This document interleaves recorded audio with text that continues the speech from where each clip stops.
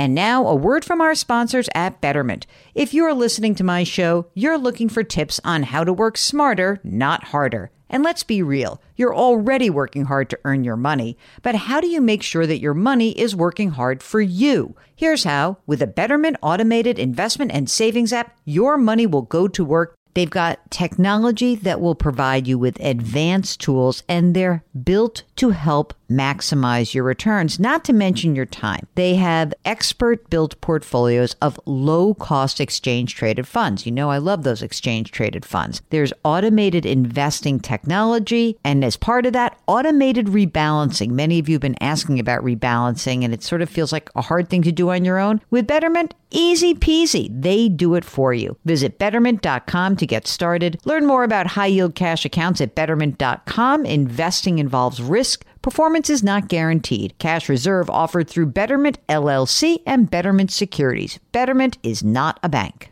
With Fidelity Wealth Management, a dedicated advisor can work with you on a comprehensive plan to help you reach your wealth's full potential. Plus, you'll have access to specialists in estate planning strategies. So you're not just growing and protecting your wealth, you're sharing it. More at fidelity.com/wealth. Investment minimums apply. Fidelity Brokerage Services, LLC, member NYSE, SIPC.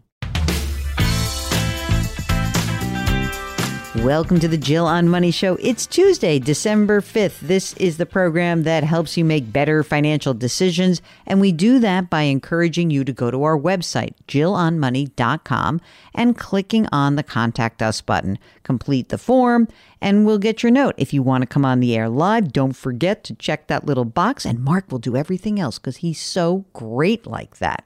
Hey, this is exciting. Tomorrow night is our next webinar. So for those of you who are part of the Jill on Money live community, you know that tomorrow night, 7 p.m., we are going to do some live tax and year-end financial planning with Daniel Forbes. Dan was a guy that I trained a million years ago. He's now a very successful CFP in his own right with a nice big company, does some great stuff. And we're going to just be banging out questions, and you can ask him any embarrassing question about what it was like to work for me a million years ago. So if you want to join us and you have not yet subscribed to Jill on Money Live, you can do that on the website, JillOnMoney.com. You'll see Jill on Money Live. And it's so easy because for $35, not only will you be able to join us tomorrow night, but you'll get 3 more webinars, one a quarter. And you can also go back and listen to the previous webinars that we've done, and you'll have access to cool bonus content. I'm especially fond of our most recent video interview with Kathy Jones, the bond queen. If you've been worried about your fixed income and you want some hand-holding, it's right there behind the paywall. All that, $35, so check it out. All right, today, let's do some emails. I am so sorry for those of you who've been waiting patiently for us to be answering your email questions. It's just hard to keep up. I'm telling you the truth. It's just hard. So let's get into it. This is from Fred, who writes, I have 2 questions. My wife and I are 35-year-old teachers, and we make a combined $180,000 in New York City. We have access to a 403B, a deferred comp, with a 7% guaranteed fixed return. It's amazing, by the way, gang. I've checked this a million times. These teachers in New York have had this guaranteed fixed return that's so high. More than anything else, I can just say, like, wow, that's an amazing deal right there. Okay, back to Fred. They both max out their 403Bs, 22.5. The question, is there a downside to allocating everything to the fixed account? This is so funny because this is exactly what you're saying. It's an amazing deal.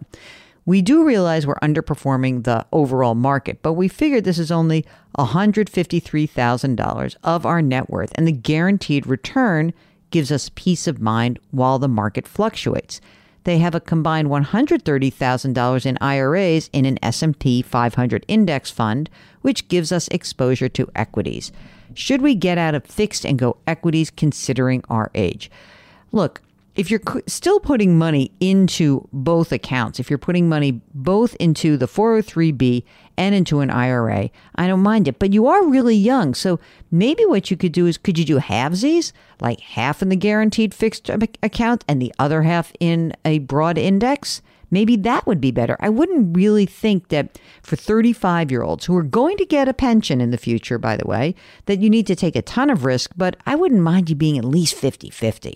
Okay, second question. We also have access to a 457 plan, this time both traditional and a Roth. I keep hearing how Roth is better, but this year we were able to max out those accounts as well at $22,500 each by using pre-tax contributions. Right now, we have a combined $140,000 in those accounts, unfortunately in traditional. If traditional allows us to save more, is that a good enough reason to continue contributing pre-tax dollars? Look, I think that you should have some money in a Roth option. I really do. So I would really be much more willing to bet that you guys, because you're both teachers, because you will have a pension, you're going to be in a high tax bracket in the future. So I have no fear that by using a Roth, that's going to be a bad decision. I know you've got some money that's going in pre-tax in some things, but I love the idea of using a Roth. I think you're going to be happy you did that. And I think you're going to be happy that you had money that was already taxed at these levels. So go get them, teachers. Way to go. Okay, Mark says, not my Mark, the person who's writing this, note. I listened to the Should We Do Roth Conversions?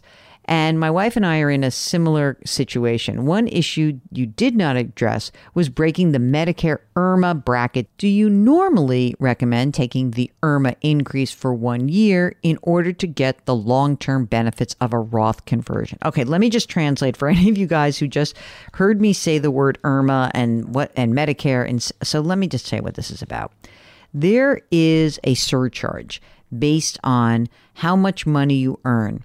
And the surcharge is for Medicare people. You are part of the Medicare system. And if you are married, filing joint, you earn less than $194,000, there's no surcharge for your cost of your Medicare. But as you start earning more than that $194,000 as a couple or $97,000 as an individual, there are some charges that are imposed monthly. This is called the IRMA, the Income-Related Monthly Adjustment Amount surcharge. It is true that in a given year, if you pop yourself up into another tax bracket, let's say that, $250,000 or $300,000 and you were normally less than $200,000 and you convert, and you might be subject to a surcharge of a couple $100 in a month. I do think that's totally worth it to lock in your conversion and know that you have money that has already been taxed. Now, listen, Mark, I'd love to talk to you more about your situation specifically, but in general, I think that far too many people are just freaked out about IRMA, mostly because they didn't know at all about it, as opposed to really making making the distinction in their brains like, oh, wait a second. So I'm going to pay $2,000 in extra surcharge, but I'm going to already be taxed on a whole bunch of money, maybe hundreds of thousands of dollars. And that money's already been taxed at a lower bracket than I think I'll be in the future. And I think that's really the benefit of it. I get it. If you think you're on that IRMA line, just give us a holler and we'd be happy to help you out. Okay, next up, this is Jay who writes, Hi, Jill and Mark. First of all, thank you for all of your fascinating podcasts and the great advice that you two give to listeners. You're welcome. Okay, Jay says, I'm 26 years old. I'm a software engineer. My wife is 27 years old and a teacher. We live in Tennessee. We make $170,000 together and our monthly expenses are $4,700 a month. We have a $280,000 mortgage. We own 2 cars, and there are some notes on the cars. So there's $32,000 at 3.99%, $17,000 car loan at 4.45%. Wife has a student loan with a balance of $55,000. Okay. Jay says, I've got $15,000 in retirement. My wife has about $18,000 in her retirement account, about $10,000 in her pension. Okay, here's the situation.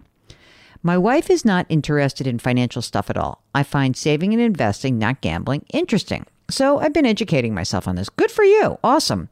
Okay, we're expecting a baby in June of 24. So I suggested we pay off both car loans next year and we can free up the $800 in monthly payments. After the cars are paid off, I'd like us to start paying for her student loan. But here's the thing I would like you guys to enlighten me about. My wife has told me that she has to make 110 qualified payments. Not sure what a qualified payment is, maybe a regular monthly payment with interest. And then the government will forgive her for the rest of the loan. Okay, so this is the Public Service Loan Forgiveness Program, and this is actually how it works. If you work in an organization and you qualify for this, the qualified payments are more about the making sure you work for the organization that qualifies and the right amount of money. I think that what you should do is double, triple check that you are enrolled in the Public Service Loan Forgiveness Plan at studentaid.gov and that she is in it and doing exactly what she's supposed to be doing. So she's right about that. We don't have to pay hers off if she's part of the program. I like the idea of paying off the 4.45% loan at the very least, just like, because that's probably more than a money market gets right now. And then let's see where you guys are. Maybe in owing the money, the $32,000, maybe it'll just get, whittled down. The next and last thing is about the kids' college education, says Jay. And he says, I would like to save for my kids' college. My wife is against it. She said that 4 of her siblings, 2 of them with full paid scholarships, dropped out of college. And she does not want to spend her life saving and then our kids decide not to pursue college or to drop out. I told her that her reasoning sounds like it's a little bit biased. Okay. She said no, she doesn't want to save money and put kids in a little box where they must go to college, even if they don't want to.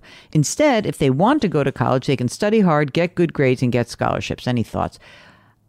This is such a weird conversation to have. I would love both of you on the line at the same time. Look, you don't have to actually put all the money away for college, but what you may want to do is be able to help them in some way. Maybe there's a negotiation you can have. Maybe if they get good enough grades and they get into maybe a public college, you might help them out, in which case using a 529 could be very important.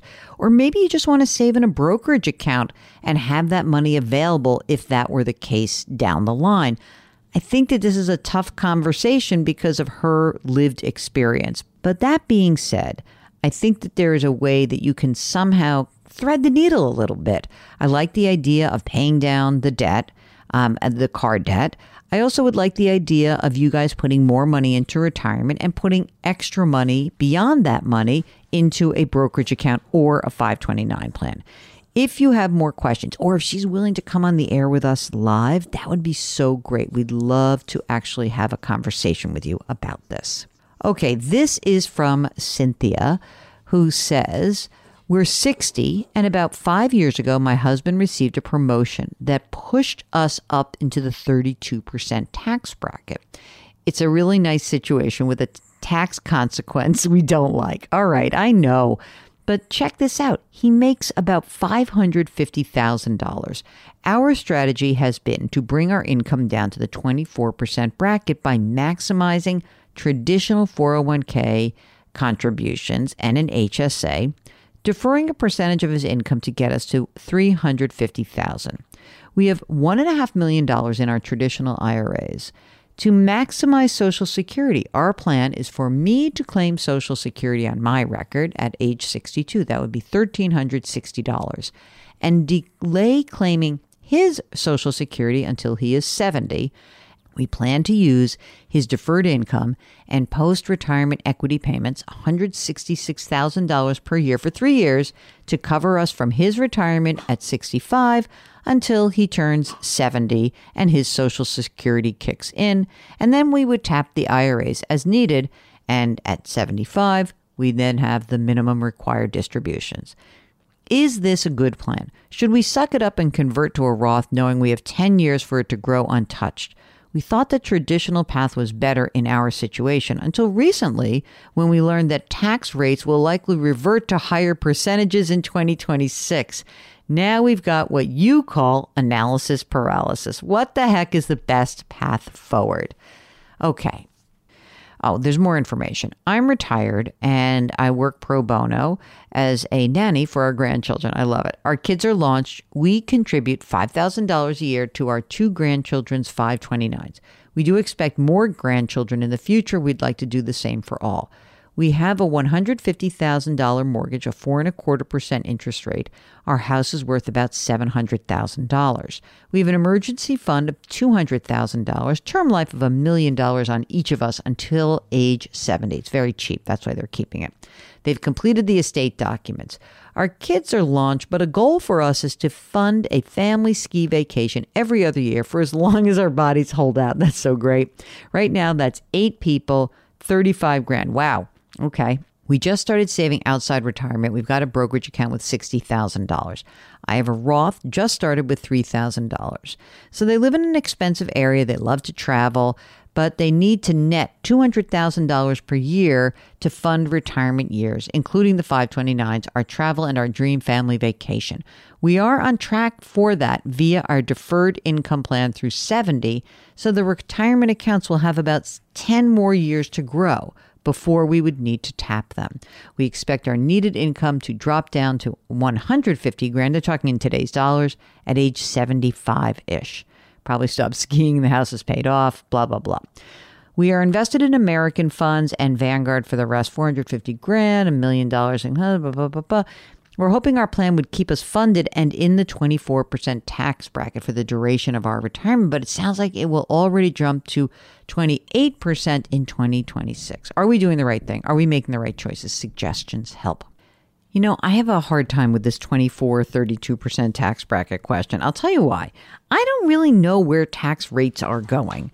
I am wondering if more broadly, just forgetting about the tax situation for a second, is maybe the real issue here is that you're putting money away in the retirement account. You already have $1.5 million in the retirement account, and that's just going to grow like crazy. So you are going to have a forced required minimum distribution, probably at least at a 22% bracket and maybe even at a 24% bracket.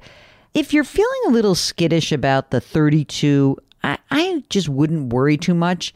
I think that the other question that I have is whether you just want more money in the actual brokerage account to give you some of that flexibility that you are seeking. Look, I know none of us understands what's really going to happen with taxes. I just tend to believe that rates and the bracket sizes are all going to shift in the coming 10, 20, 30 years. So in my mind, I would either rather you guys be looking at a brokerage account for part of the money. Maybe you want to do some of the pre-tax money to push you down a little bit, but it doesn't have to all be 24%. And remember that flexibility counts. I'm not sure that I would convert to a Roth because, again, I'd like to preserve some of your liquidity over the next 10, 12, 15 years. I don't think you're making a big mistake. I just think that if you're seeking all the things that you are seeking to do in terms of living a life a little bit richer and more expensive today for the next 10, 12 years, just be careful. These numbers can balloon on you like crazy. So I hope that helps in your decision making. Again, you're not going to make a huge mistake. It's just money.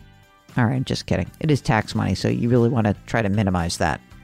Okay, that is it. That is the program. If you have a financial question, if you're wrestling with an issue, if you're thinking about a big change, if you're maybe just going through a reset yourself, by the way, of course, buy my book, The Great Money Reset, and also give us a holler. Just go to JillOnMoney.com and click the Contact Us button. Don't forget to leave us a rating and review wherever you listen.